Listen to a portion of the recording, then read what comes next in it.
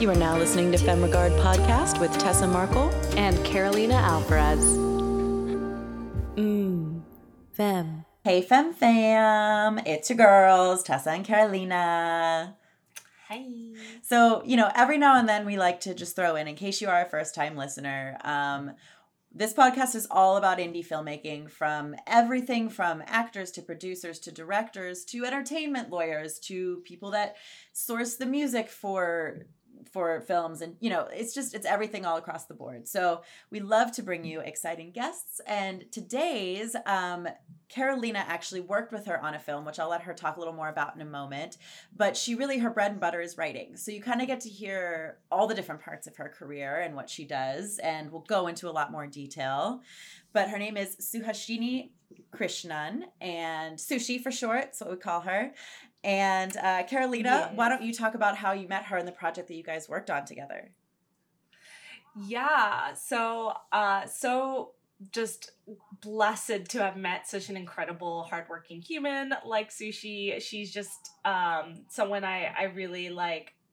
You can just tell, I've talked about her in the past seasons. Yeah, if you're not a first-time listener, you've definitely heard Carolina talk about her. Know who she is, and I'm just so glad we finally could get her on and really break down the success of The Company We Keep, which is the short film that I worked on with her, and you'll get to hear the whole story of how that came to fruition and how we met on the show. But really, I think it's telling that, good people attract good people, and hard work pays off.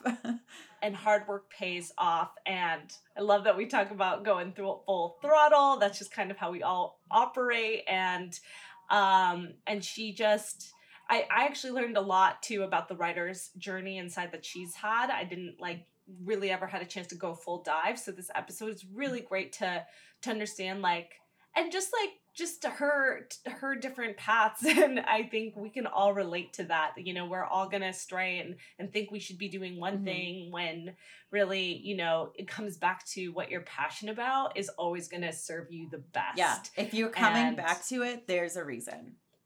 There's a reason. So keep creating, babes. Fam, we got you. We're here to support, uplift. Yes. And I hope you enjoyed this very real, very uplifting, insightful episode with Sushi.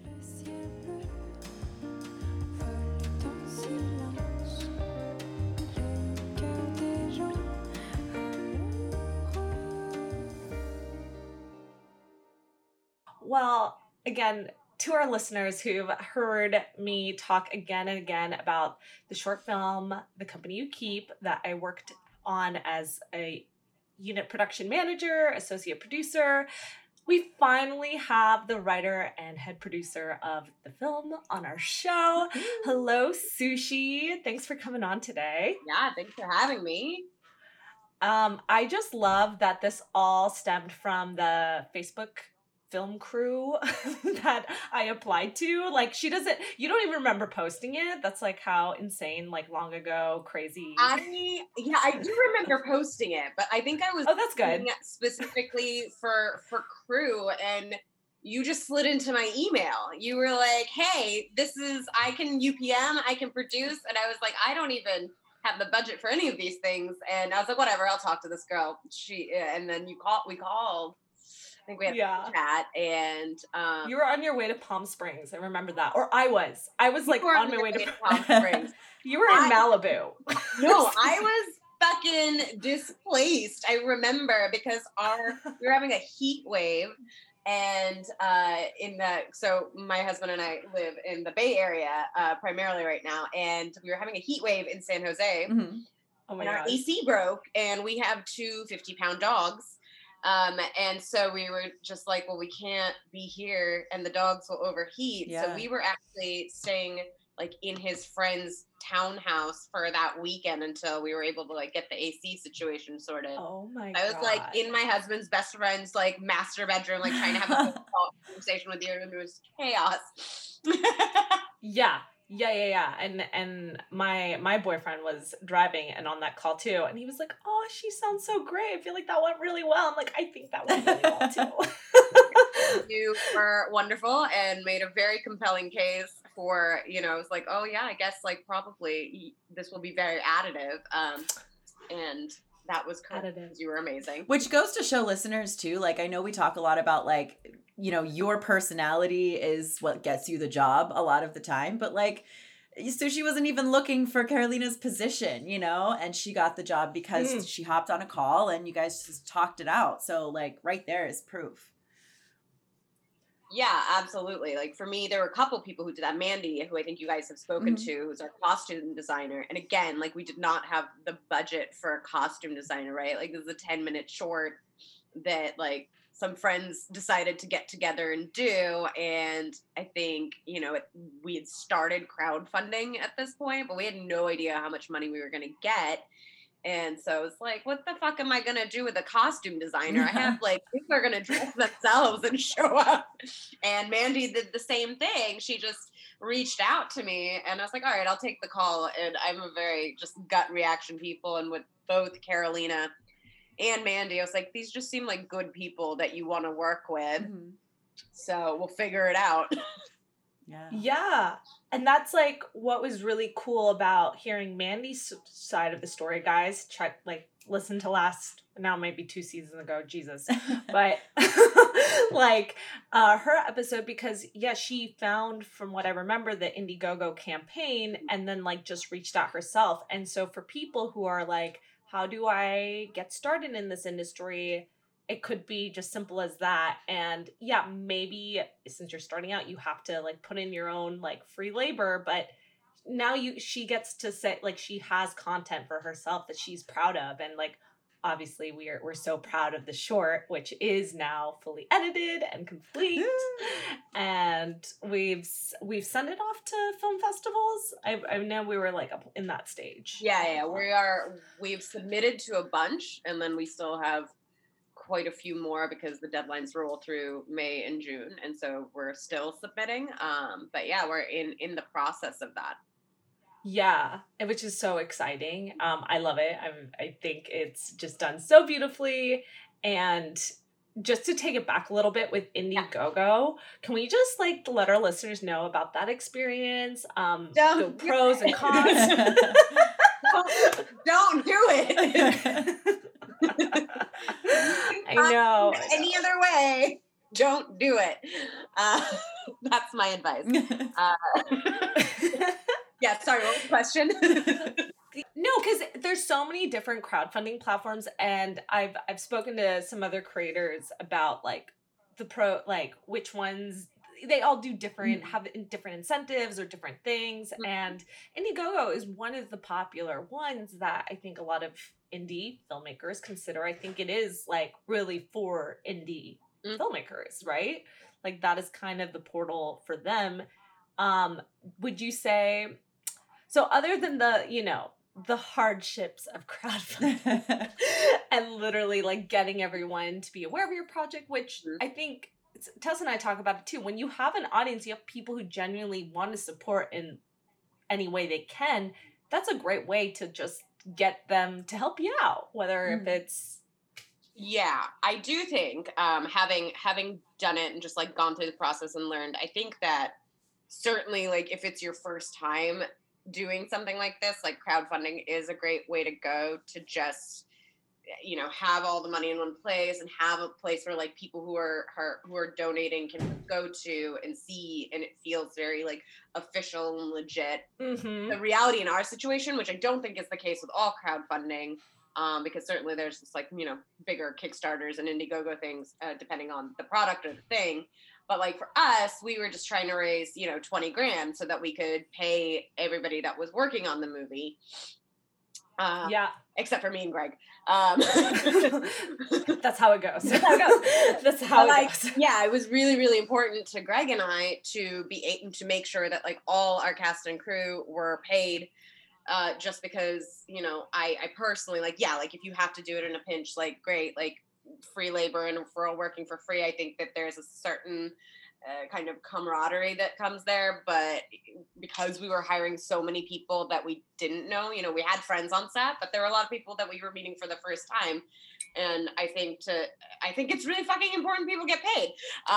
We agree. No, you made that really, really clear to all of us when you were bringing us on as a team, and I really just loved that. That made me feel really comfortable and valued. Mhm. So I do want to state that that's what kind of set a different precedent than other people. Yeah, I think it's important. I think it is, even if like you cannot, and obviously again, like we had like a 16-person crew and less than 20 grand at the end of it, but like just even if you cannot pay somebody like extraordinary amounts, like this in a fucking Marvel movie, just paying people and just treating them with that respect and like feeding them not shit, I think goes a long way in people wanting to work with you.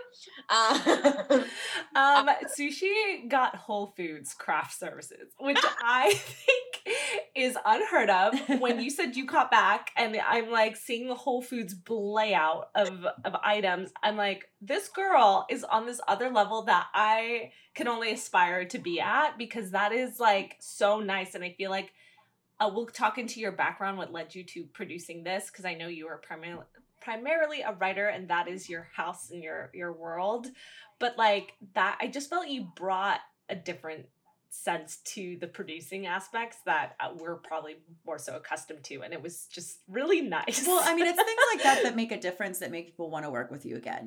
Like, I mean, even just if like food, if we can talk about that again for a minute, like having actually like healthy options and options in general for people that, somebody's vegan, somebody's gluten-free, whatever, like, because that you don't necessarily ask that about everybody beforehand. So to have options for them, like we were talking about, catering for whenever we shoot our feature, and it's like, well, catering costs a lot of money. So maybe one day we will just have pizza, but then one day we'll have like a nice catered meal. And then in between we'll do like catering, quote unquote, from, a restaurant that's like chicken and salads or whatever, So yeah, so you have to be aware of how much you're spending. Of course, we don't all have tons of money to blow on great catering for film, but yeah, it makes your crew and cast feel special and feel taken care of and feel respected. Yeah, and I do think that it is. I actually did send out a Word doc to everybody asking their dietary restrictions ahead of. Oh, I was there. I did that. Yeah, so because for me, like that's always something I want to be mindful of. Also just like growing up in an Indian house, I'm very anxious about like feeding people and making sure nobody's hungry, because when people get hungry, they get cranky. So that was a big thing. And the Whole Foods was really like, we had a lot of vegans and we had a lot of kind of like dietary allergies. And I don't know what the fuck to feed vegans, but Whole Foods generally does. And so I was like, I can go to Whole Foods and it will tell me what to buy. Yeah.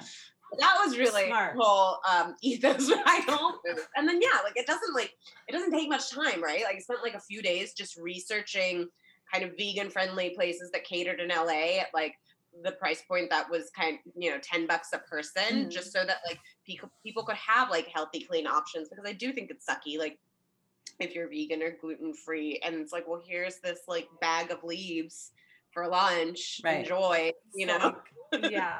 So no, that's so true. That was a big thing, was just like food and making sure that people were getting like fed appropriately and were happy with options.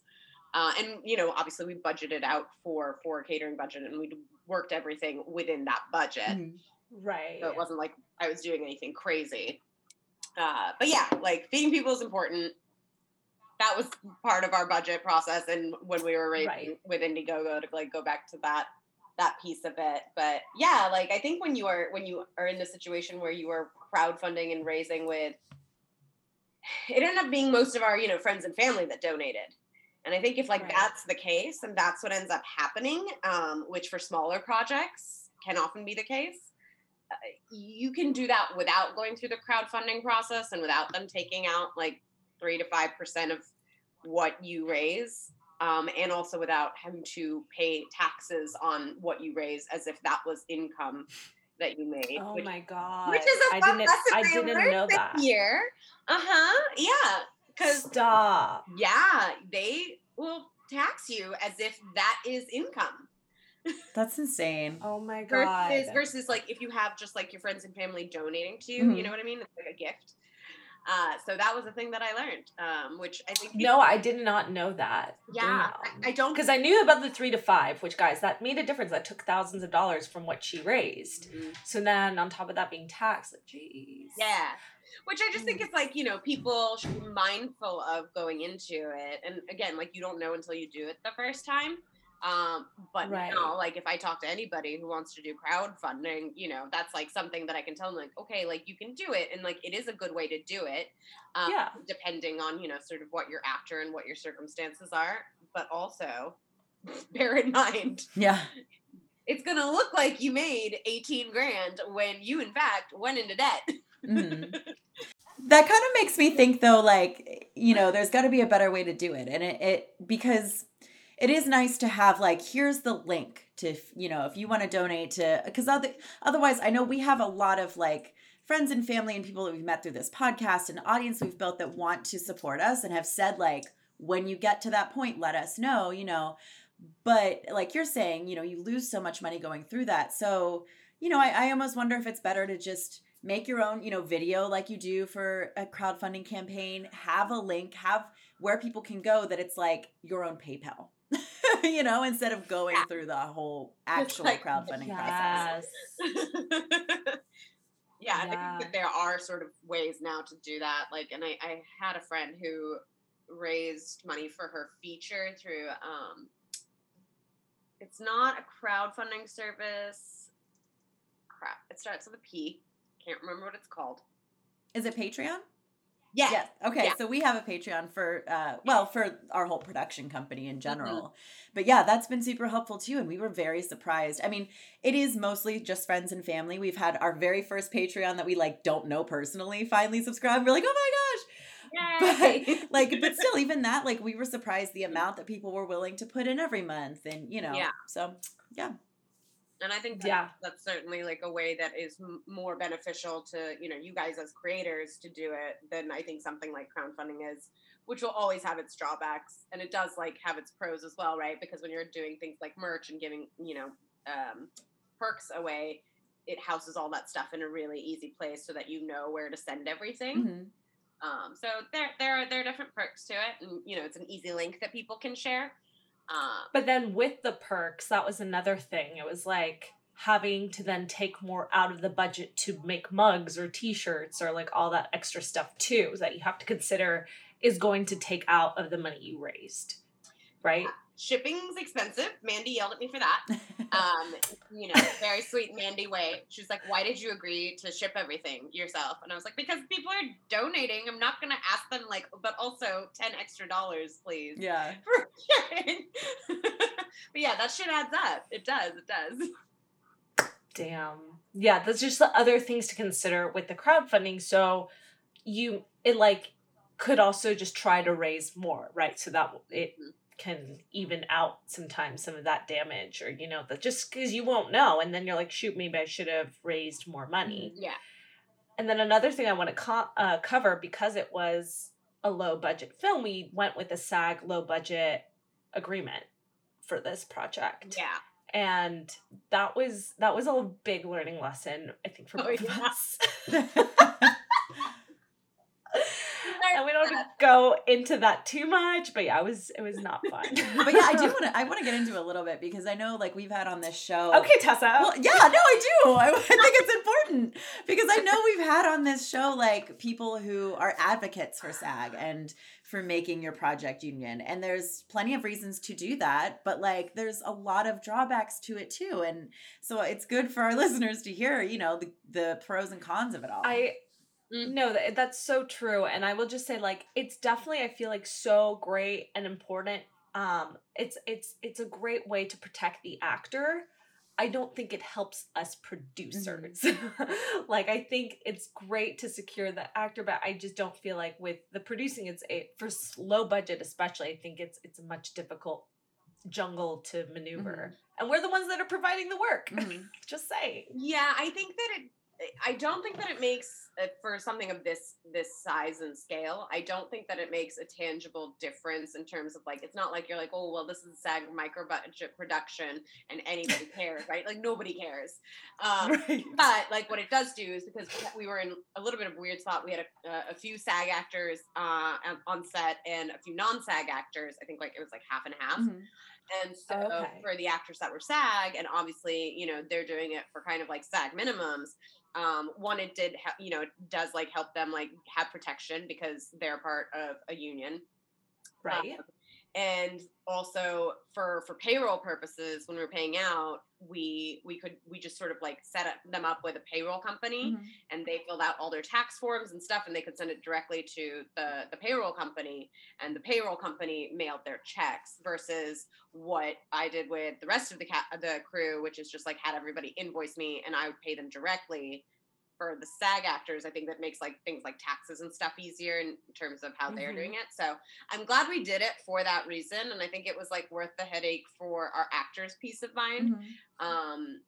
But Yeah. like from a production standpoint, I don't think it makes a tangible difference if you do something as like a SAG micro budget production or not. Yeah. Just being like to say that, and you don't have like a SAG actor or a star that you want to attach. I feel like it's just a lot of paperwork that isn't going to really do much. A lot of paperwork. And Yeah. I don't want to make generalized statements because I won't speak to a whole union that I'm largely unfamiliar with. I'm not an actor. But some of the reps don't like responding to emails. And then you have to play this big game of just like, you know, just like trying to track down somebody who will talk to you and get Talk to the you. stuff that you need, which Carolina had to do a lot of. Yeah. I was like, Sushi, I got this call. I'll take care of it. And like, I would just spend days like trying to track someone down, only to get wrong information time and time and again. Yeah. And then all of a sudden I have an attitude. I don't think I do. I think I'm very nice. Yeah. And so I'm like, no, I'm just like, hi, I know we're nobody. Sure. But can I just get the same, I just need to process this paperwork. Otherwise we can't get the permit to shoot. Yeah. Like you are stopping our production from happening, because then, we also like legitimately went through getting permits done, which was another headache that we don't necessarily need to get into, but that was also Burbank. Is I would say shoot in LA if you can, because Burbank has its own set of rules. I will say that. And officially, we encourage everybody to have permits. Yes. You Yes. get caught. And unofficially, we'll talk about over drinks. Yeah. Wasn't there one about something like if you're even parking, like nothing to do with using the car? Yeah. It was, we had to get like part of the permit was just like around the street parking. I was like, but we're not shooting anything outside. Yeah. We had gone through a studio in Burbank and, you know, had paid the studio rental.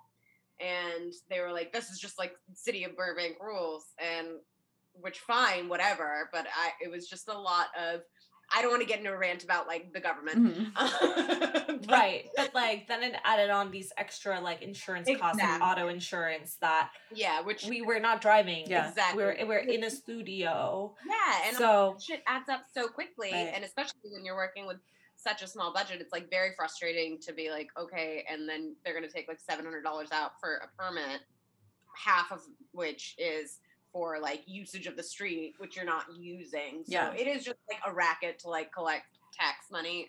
But I'm going to pull Ron Swanson. So my favorite character. But yeah, it's just it's also of all like time. it's wild to me because I have shot in that same studio multiple times and never had to do that. So I don't know if it's a new rule or it's just a rule that I wasn't made aware of.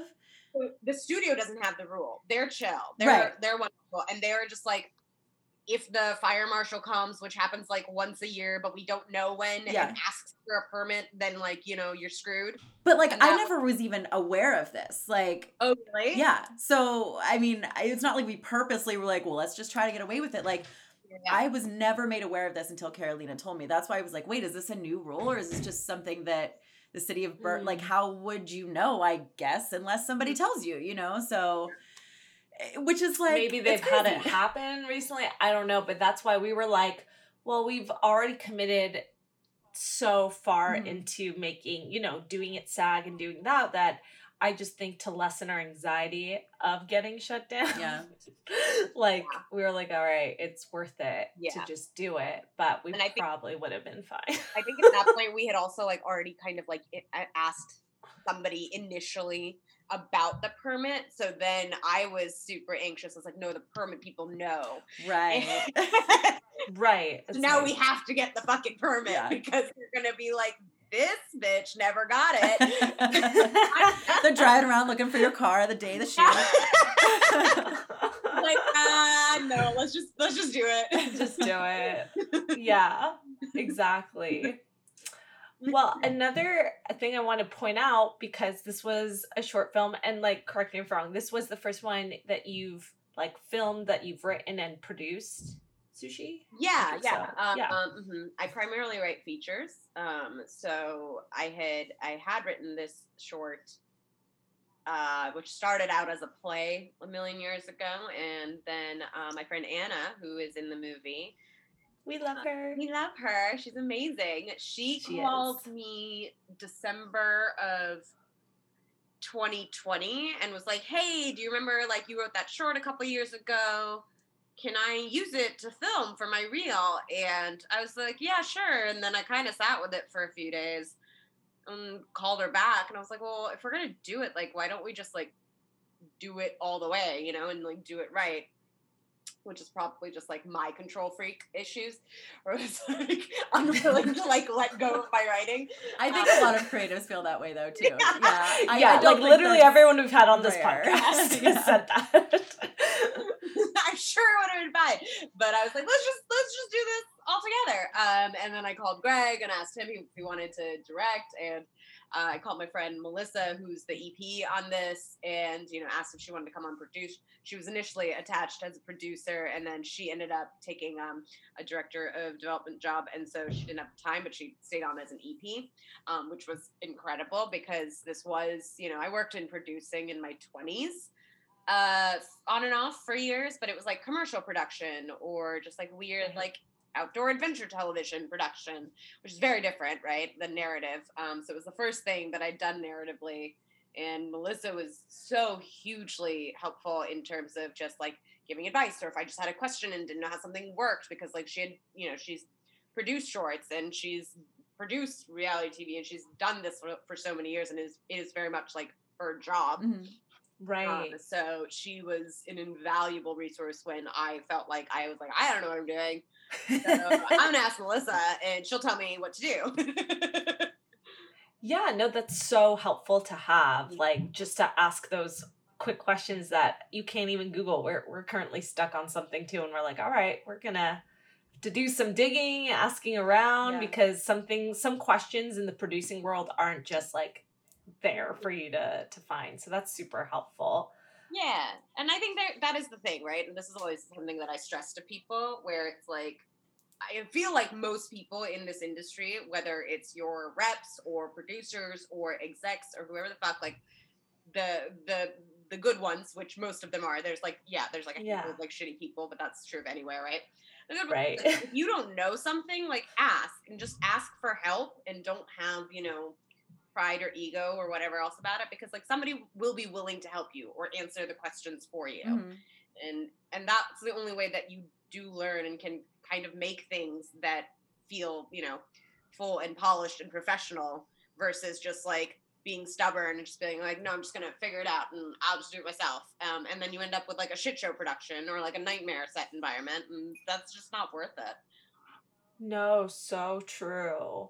I think some people they just get scared to ask, mm-hmm. and I understand that, but I think you'll find that most of the time people are going to be receptive and want to like give you their advice or help. Like we have that energy. Like ask us anything. We're here to like give it all. Especially and like if you know specifically what you need to know or what you want to ask, because Yeah. you don't just want to waste somebody's time going into like, hey, can I pick your brain? But really you're just generally like, how do I make a film? Like, you don't want to waste somebody's time. And I know for us, like, we've got questions from people that we're like, okay, this is the quick answer, but like, actually you can listen to our podcast episode that talks about this. And that's not us just being like, listen to our podcast, it's like, Right. we actually have the answer because we asked and we found this out. So we want to share that with you. But also we're busy people. I can't sit down for an hour with you right now. It's already, there's the info, so just be respectful of people's time, of course, when you're asking questions, but it helps to be really specific too. Mm-hmm. Yeah, absolutely. And especially when you do have like something like this where you guys have the answer somewhere because you've done so many episodes and you don't want to rehash information. And I don't generally advise doing it with strangers. Like it's one thing to do with your friends. Like your friends you can bug a little Right. bit. Right. And that's also like key. Like, no, just be smart. Mm-hmm. Like feel it out. Know who you can really just like contact. But something the reason why I asked like, oh, is this your first like narrative produced film was because I love when we were talking after like you've gone through post and stuff, like what your goal was for the next one and like why you really went all out with this project was so you can get funding for the next one. Yeah. And not have to go through crowdfunding. And I thought that was like really smart. This is why like that was a great project to start and do the crowdfunding because now we were just talking on our other episode about a calling card and what that looks like. And this is a great way to put a stable of like, this is something I've written. It's beautifully produced. And everyone involved was just so talented. And then like, and now you can work towards the next one. So I wanted to like, rehash that a little bit. Totally. My personal philosophy on this, just like working in the industry as a writer, right? Like that's my primary role right now in the industry. And I think that, people always say, and it's a very frustrating thing, I think, to hear on the other end of it, where it's just like, well, like if you want to like get anywhere, just like make your own shit. And like, that's true and not true, right? Like, yes, like if you are writing something or you want to direct something or you want to be in something and you have a certain very specific idea about like what that looks like that you don't want outside influence from. And by outside influence, I don't mean like notes. Everybody should get notes, but in terms of like have it, be something that you don't recognize at the end of it, like then like you do have to figure out ways to make those things, and that's fucking hard because unless you're independently wealthy, that's always going to require raising money. But in the industry, and especially I think as a writer who works through the studio system, and I love the people I work with and they're awesome and it's been a great experience, but it's also like you are beholden to, not just like your script. It's like you're beholden to producers and a director and a studio and reps, and like it goes through all these phases and changes. And if you're lucky and you're working with great people, then your script at the end of it is something that is totally different, but is still something that you're excited about and proud of, which has been the case with a project of mine that's in development right now. And like the script looks nothing like it did when I first thought it was done, but I still I love it, and it still feels like the story I wanted to tell, right? But it's obviously through many the essence is there, the messaging is there, but it just looks a little different. That's not always the case, right? Like I'm lucky to be like working with like really, really great people on this project. I think sometimes you end up with something that is like so unrecognizable from the thing you wanted to write, and I think that can be really demoralizing for writers. And I think it is just that like realizing that like, okay, but like that's the way that like that piece of it works. And if you are constantly sitting there waiting for like that shit to pay off, because the other thing is everything takes for fucking ever, especially right now because everything's backlogged because of COVID. Then you're gonna drive yourself crazy, and I have driven myself crazy because I'm very impatient. I'm very much like somebody who's just like, let's fucking go and like let's do shit. which is not how development works. What, Tessa, doesn't this sound very familiar? yeah, we really want to go, but it's like a whole fucking, you got to just jump through a lot of hoops to get the end result. And even doing our project independently for a feature, it's just like you still though need like stamps of approvals and like going through the notes and the feedback and constantly just so that way you can be taken seriously. And that's like why you want to go through this hell of a process, so that way you can be proud and be like, all right, we did it, even if it was on our own terms. But and you want other people to see that you're somebody that can be like collaborative, because at the end of the day, like if you don't have a collaborative working environment, whatever you're trying to do, the end product is always going to be shit. I genuinely believe that. But yeah, like, so I decided to do this because I was waiting on like some writing projects, you know, and I was just like, they're like in development and that takes the time that it takes. And so I was like, well, this is a thing that like is just mine. And like, I'm not doing it to make money, and I'm not doing it to, you know, like gain anything other than like, I want to make a movie that I feel proud of. And this is the scale at which like we can do that right now. And to also like have like more opportunities for things down the line. Like, you know, Carolina, you and I have talked about of like, I'm gonna direct a short at the end of this year, by the end of this year, which I'm like super stoked about.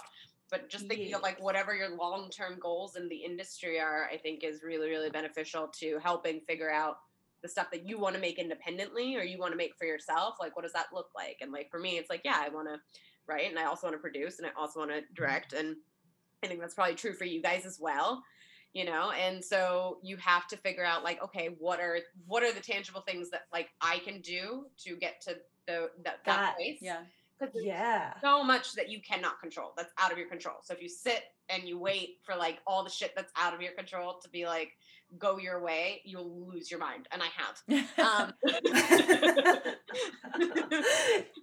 No, thank you for being so like, I mean, I know you're always honest and open. That's something I just, your wonderful attributes to you. And I like just love that so much. But like for our listeners, it's just the waiting game sucks. And like just being able to, I think, keep the endurance up. It's just like keep on working on different projects that you feel like excited about. And I love that you said like really leaning into what you want to do and knowing like where you want to go in my career. I'm like mentally like reshifting my thoughts on like how to go about that, even though like I know, like I can tell you like this is what I want to do. But then when I talk to other people in the industry, like, okay, they like are execs, right? Or something like executive producers. And they're like, well, do you want to produce for like this big company, this big production house? Or do you want to do your like own projects? Because it sounds like you want to write and you want to direct and act. So what is that? And it sounds like you want to do that. So you should be leaning into that at all costs and not like, you know, focusing on trying to get in the doors of these other places. And I just felt like this pressure to like figure it all out and not lean into doing things independently when like, no, don't fight that. Am I making sense, guys? Yeah. Like, yeah. And it's stressful because you're like, oh shit, like, it's hard to do the 5-year fucking plan with what we do, but I think it is really hard to do that because it's like, again, like even like the things that are out of your control, like the industry, like it always like changes so much, and what people are after changes like minute to minute, and then you never know when, you know, a global pandemic's gonna hit. So you can't have a 5-year plan, as I think anybody working in this industry. And I do think that like your priorities too, like just depending on what is going on in your world, in your life, and what you're after and what you're learning and what you're doing, I think those things like shift and change. Like I never thought that I would want to direct. Like a few years ago, I had a script that won like 3rd place in Slam Dance, and they did like a little like whatever at the awards, whatever thing that it was, ceremony, and they're talking to all the writers, and they're asking like all these writers, and I still remember because my fucking husband's like standing in the doorway like, and they're like asking all these writers like, oh, like, so what do you want to do with this script? Like, do you want? And everybody's like, I want to like figure out a way to direct it myself and make it, and you know, it's like great, like lovely, and like everybody has like these very like specific things they want to do, and then they ask me, they're like, oh yeah, I'm like, what about you, like, do you want to direct or like produce this movie? And I was like, fuck no, I just want to be left alone to write. I don't want to do anything else. And I just out of the corner of my eye saw my husband in the window like, no. You have that on camera now. I love it. But you know, it's like I'm constantly amazed by people that just make film after film after film, and they just go and there's like 3 out in 1 year or whatever. But like a lot of it has to do with like the resources they have, even, you know, just money wise. If you've got all the money, like that's what holds most people up the longest, you know. But also like, knowing what they want, and like some of those people, it's like all they're doing is directing. And I don't mean to sound like directing isn't a lot of work or isn't important, but like, you know, that's they don't have to worry about the production. They don't have to worry about the writing. They don't have to worry about whatever else. And it seems like, you know, they're making all this stuff, and they are, but they only have one thing to worry about versus, you know, us that are like, we are producing, we're directing, we're writing, we're starring and doing all that stuff. Like, of course it's going to take longer. It's going to take more work, and we've all got lives and day jobs and, you know, all of that. Yeah. So yeah. It's a lot. It's a lot. And I think like, especially the more hats you wear, it can become really just exhausting at certain points, because you are trying to do so many things at once and like be, you know, and it's like, we're not meant to, I think, be having to like do all of these, because all these jobs independently are very challenging jobs, right? Much less trying to like do 5 at once. It's a lot. Yeah, that's a really good point. But then it goes back to, you know, like what, if you want to make your own content, your own projects, do you want to have full control of them? Then you've got to, you know, wear all of these hats. Gotta do it. Exactly. Yeah. Gotta do it. No, that's what I'm excited about, because I'm like, well, you got to remind yourself you are excited about the work, even if it is work. Like, you're like, but I get to, at the end of the day, make a movie, like a film that is my voice and my story. And like, you can get bogged down by the paperwork, right? And all of that. But it's just like any job. There's the mundane parts of it that you just need to like work out through. And I've just like learned to just deal with it and breathe. Lots of breathing and coffee. Take breaks. And, you know, to a certain degree, I think we're all a little bit just like, I don't know, masochistic or like addicts, because like that feeling of being on set is the best feeling I like on the planet. I genuinely believe. And I think like that is always the thing that we're kind of working towards. And so, it's like, it's a lot of work, and it's exhausting, and you're tired all of the time, and you get burned out very frequently. And at the same time, I really feel like if we could do anything else, we would do that thing. Like that's always like the only advice I feel like I can ever like give to I love that. other writers is just like, is there anything else you like? Like, then do that thing. Yeah. Because like this is only if you are just so fucking insane that like you're like, no, I have to do this thing. There's nothing else. Yeah. And I mean, you know, there are some people that take it on as a hobby, that it's like, you know, they're making a super low budget like web series or whatever, and that's great. And if you can do that for fun, like, good for you, because I know that I can't. Like, I can't just do it for fun. I have to go fucking full throttle, you know? Yeah. Guys, the full throttle, that is our like setting. Yeah. But that's why we work so well. That's why we work so well. Like, I don't want to work with anyone who doesn't want to go full throttle on something. Totally. Same. Does that make sense? Yeah. Like, we then like go do the fun web series. You know, like, that's fine. What's that like? Yeah. I know. Exactly. No, exactly. I wanted to pivot because I do want to talk about your writing career, because that is really hard, like you're saying. And you are repped Right. Yeah. Yes. And like, what, for any of our listeners who are interested in just being like writers or just getting repped, like I would love to hear about your journey to that point and like any tips you could give. Sure. Yeah. I always feel like this question is hard because I feel like it's so subjective, and I do feel like everybody's experience on this is different. But for me, Makes sense. like, I went to school for writing. I literally never just wanted to do anything else. And so I've sort of spent my 20s working every odd job that I could. Like, I've waitressed, I've bartended. I have like taken like rich children from the Upper East Side ice skating. That I can't ice skate, so that was a weird time. And I had like producing day jobs because I really was, I think, in my 20s constantly trying to do this thing of like, okay, like writing is not a practical life path. Let me be writing adjacent, and that will be good enough because then I'll still be, in the industry, but I won't be kind of like relying on writing to kind of get me through. And so like I produced commercials. Like I said, I produced outdoor adventure television. I have been a PA on things, and every time I would hit a point where I'd just be like, no, but I don't want to do this, and then I'd go back to like waitressing, bartending, writing. So in terms of like that, like I really tried to quit writing a lot of times and just could not. Yeah.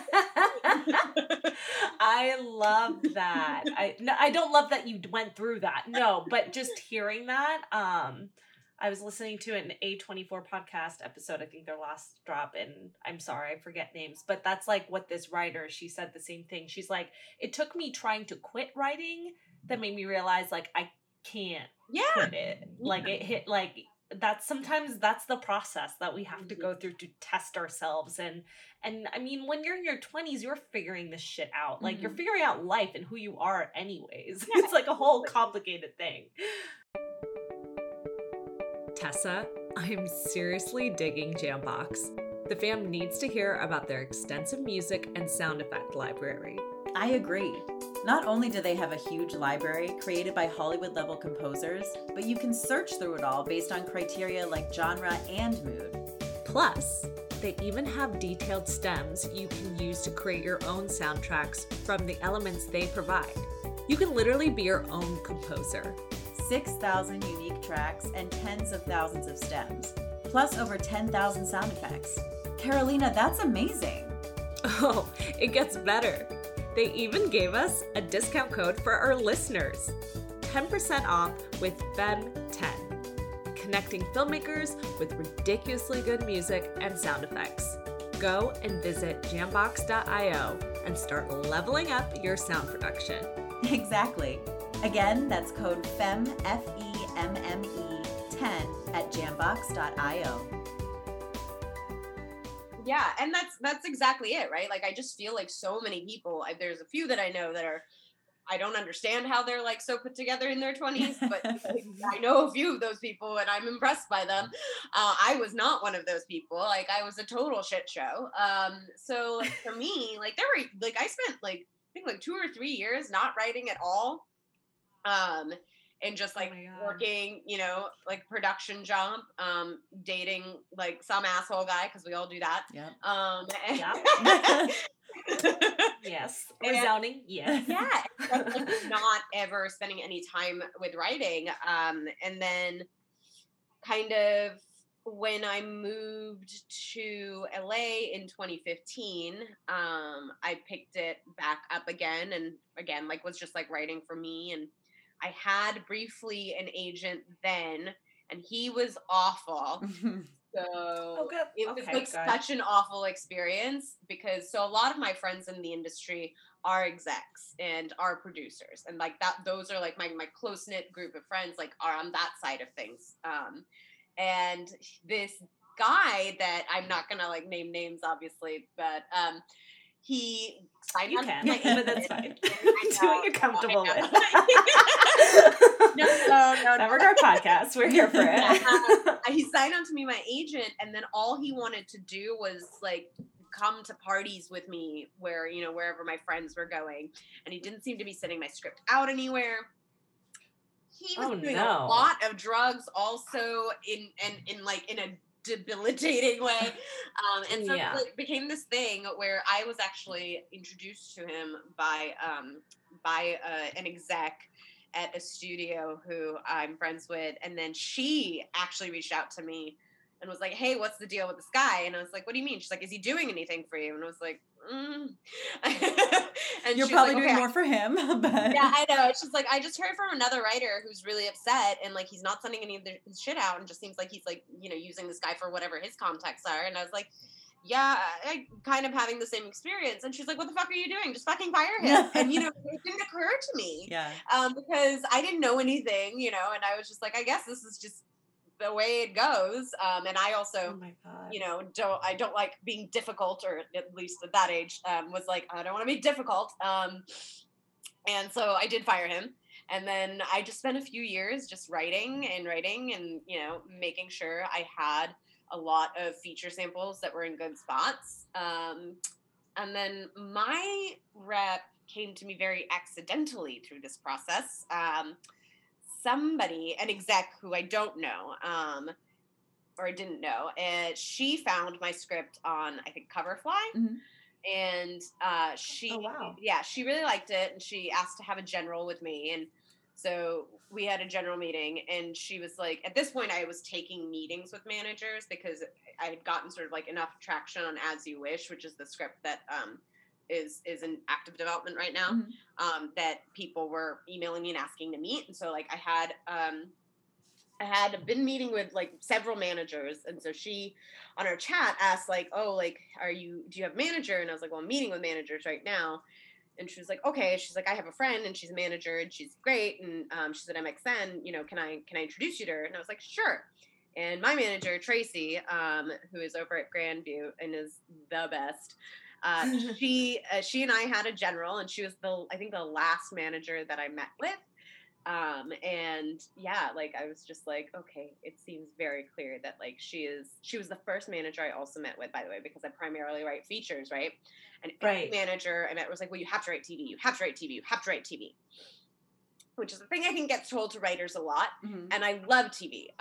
But for me, like I'm a completionist. Mm-hmm. And so like, I'm not particularly interested in like staffing on the show that like I don't know when it ends. Like it gives like that's my own personal shit and like my own personal anxiety. I'm like limited series, yay! Like 3-4 seasons, yay! Like I can wrap my brain around how that works. Right. But the way that my brain works, I do think, you know, like I'm better suited to write features.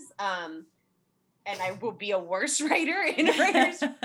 I don't know, you know, whatever. Like, I get it. I totally get it. Like, but yeah, like Tracy was the first person that I met with who was like, well, like if you feel strongly that you want to be in the feature space, then like be in the feature space. Mm-hmm. And she wasn't, you know, like that was like that must have been so refreshing to hear. Yeah, dude, you guys, like there was like one manager, he was just like, yeah, like, so, like, we should put you on, like, Succession. I was like, I fucking love Succession. I cannot write that show. Like, I am not that smart. And he was like, no. We, like, that's... Only my favorite show that I talk about all the time on the show is Succession. Like, one season, I would just not shut up about Yeah, it. it's amazing. And I love it. And also, I know my limitations as a writer, guys. I'm like, I will drown. Not to interrupt you too, but just a really quick tangent is I didn't know that it was that way for writers, because I feel like it's that way for actors. It's like we get judged by what level we are at TV. Like, are we a guest star? Are we, you know, recurring, whatever? And it's like personally, I don't really want to do TV. Of course I would accept the job, but like, that's not what I'm pursuing. Like, I love film as an actor. And, you know, it's just so frustrating to be asked that question, like, oh, well, are you guest star status? And it's like, well, no, but I'm also not actively pursuing that, you know? And I had a teacher one time ask me like, well, because I said that was one of my goals, was like to get more TV auditions that year or whatever. And she was like, well, if you don't want to do TV, why is that your goal? But if that's not what you want to do, don't waste your time on that, you know? So it's just interesting for me to hear that it's the same for writers. Yeah, no, it is. And like, people don't tell you that enough. And like, I really firmly believe that if you're pushed to do work that like you're not excited about or, you know, like feel strongly about, like your work will be worse, right? Like you're not going to do a good job. You're not going to attract that stuff exactly. either. And then that like affects other people. So like my managers really, really helped me like play to my strengths, and like things that like I'm excited about. And I don't ever feel scared about like if she'll send me a thing and I'm just like, like I'm not into it. Like I don't feel scared about saying no. And I think that's the biggest thing I would say about like getting a rep. I can't advise on how to get a rep because again, like I'm saying, like my way into it was very accidental. And then I got my agent at CAA through Tracy. But I feel like who your rep is more important than like how you get your rep. Like it's not about just like get any rep. Yeah, like I think the person who your rep is, like find the rep that is like right for you, because there are a lot of great reps. As again, like there's, like I said, there's a lot of great execs, there's a lot of great producers, but you know, you want to work with somebody who understands your work and can promote your work and is like, and communicates with you in the way that you need to be communicated with and who you can communicate with, you know, mutually in that way. Like you can have a great rep, and if they're not the right fit for you, or they're like putting you into or pushing you for things that like you don't want to do and you are not excited about, like that's going to be a disaster. Yeah. And it'll blow up your career.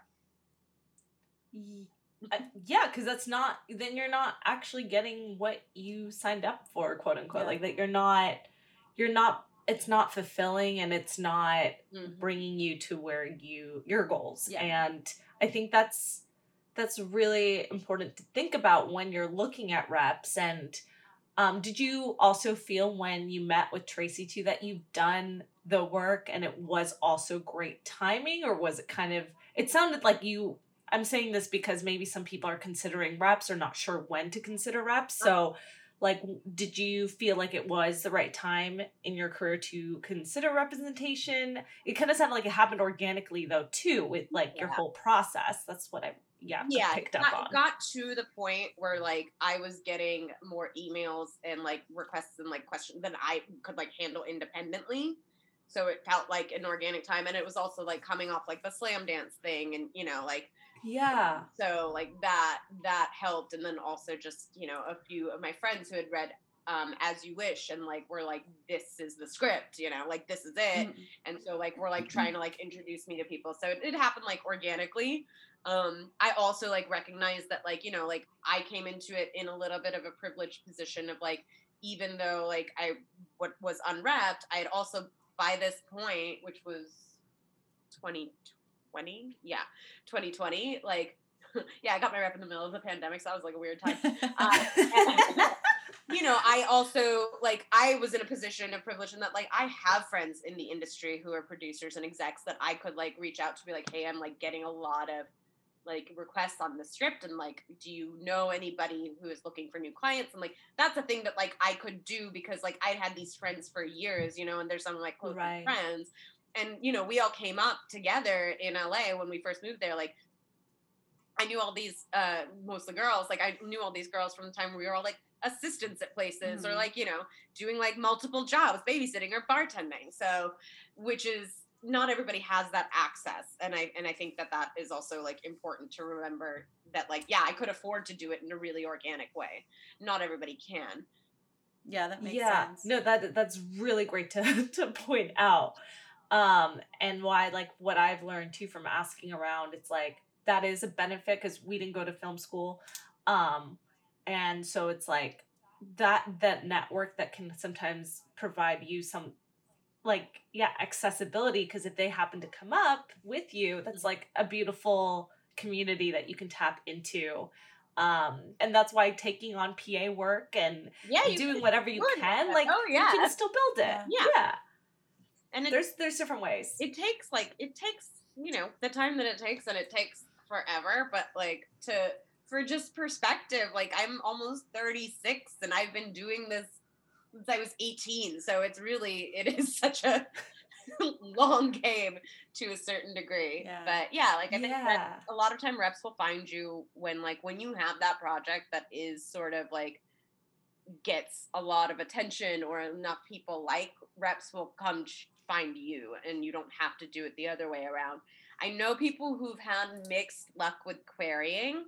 I never had great luck with querying, but I don't want... Sorry, what is that? Querying. So basically, I know writers who will like blind query or have, some sort of mutual connection and reach out to reps to see if they'll read their stuff. Okay.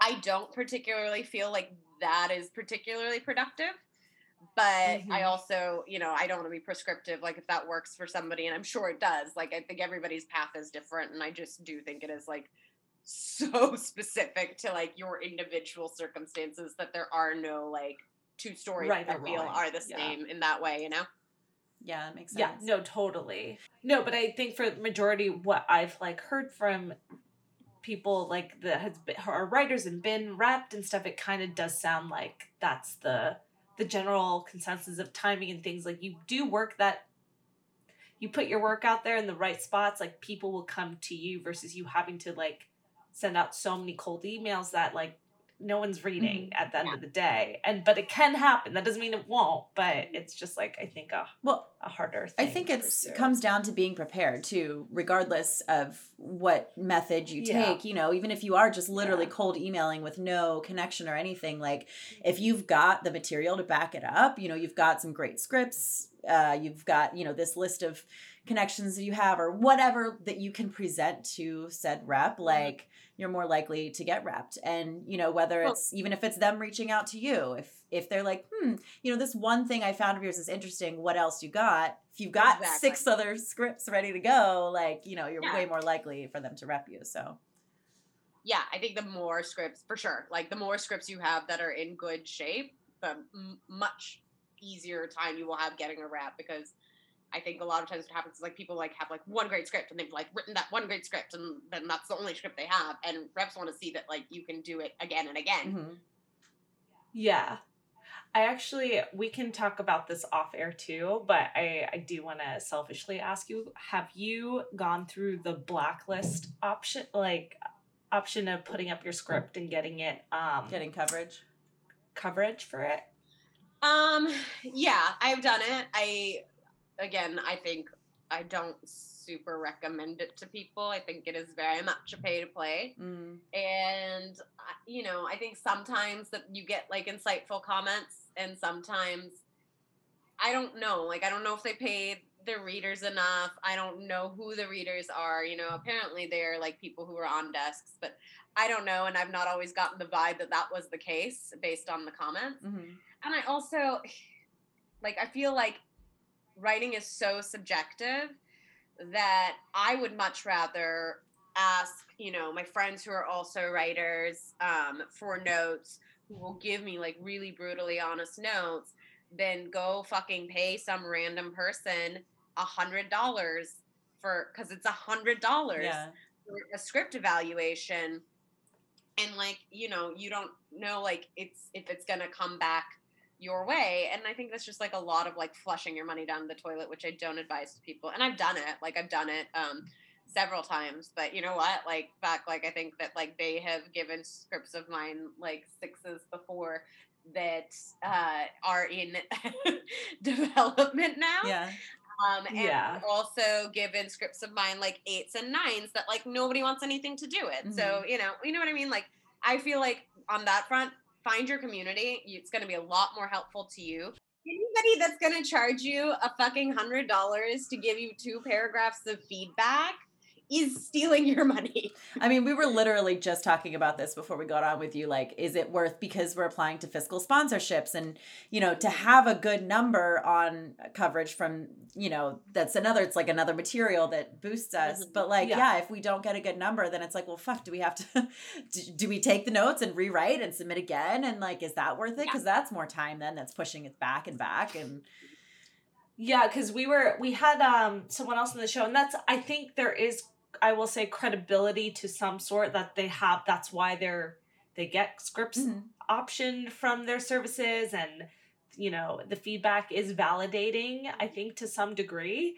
But we were contemplating for our venture, is that like the stamp of approval we need when applying to fiscal sponsors or trying to get some other named talent attached. Like I think it could help you, but is that like what we should be focusing on with our money? Like, is it monetarily, is it worth it with our time and money? I will tell you, even when I've gotten 8s and 9s on scripts in the past that I had, like pre having reps and stuff, it did not make any significant difference to like my writing career or like access or opportunities. Very good So, to know. no, I think it's so good to know, because we were literally debating this before you came on, and I was like, I made a note. I'm like, I'm gonna just flat out ask you for your 2 cents, and I know we're so grateful to have you taking a look too at our script. Yeah, no, of course, and you will get better notes that way because people will understand, or at least like people you know. Oh my God, I've already gotten trying to tell versus shaping it into like whatever story somebody else thinks it should be, and that's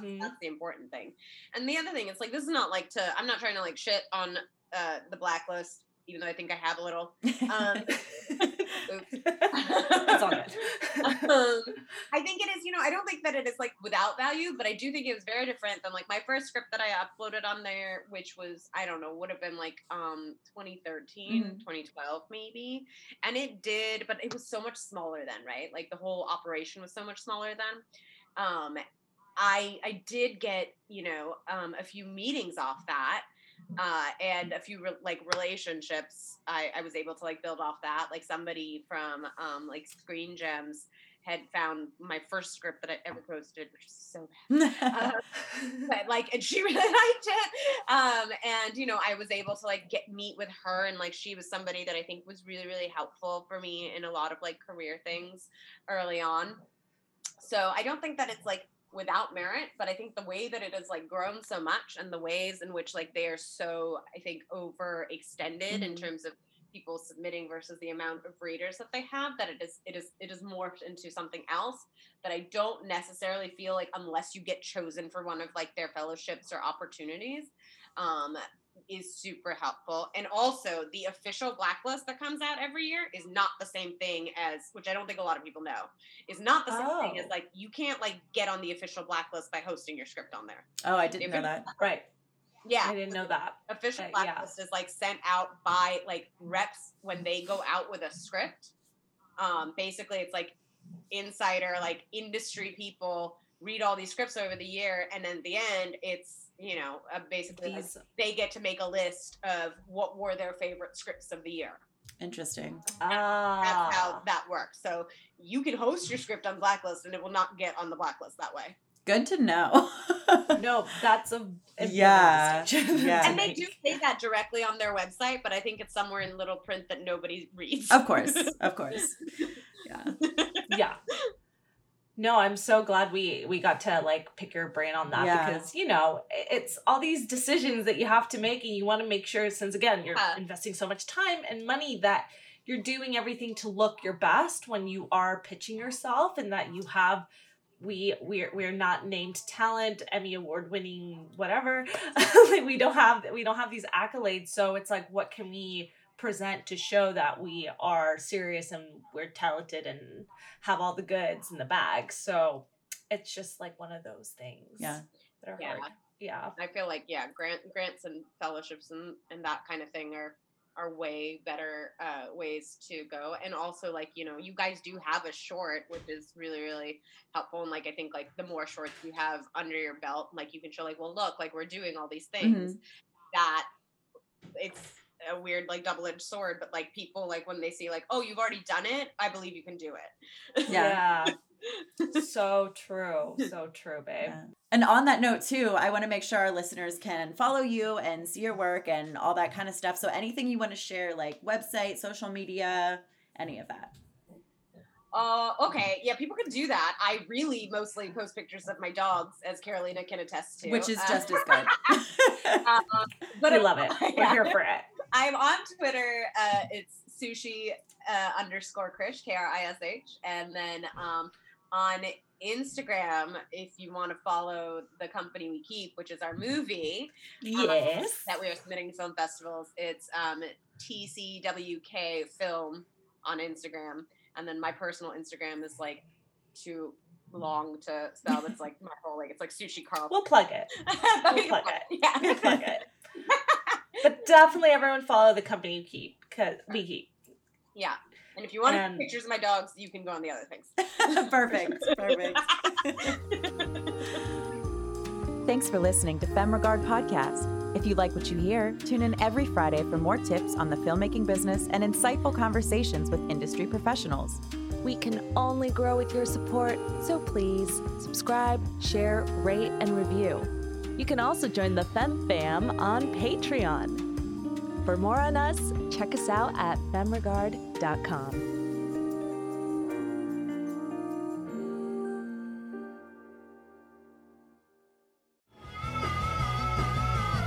You're listening to the Geekscape Network.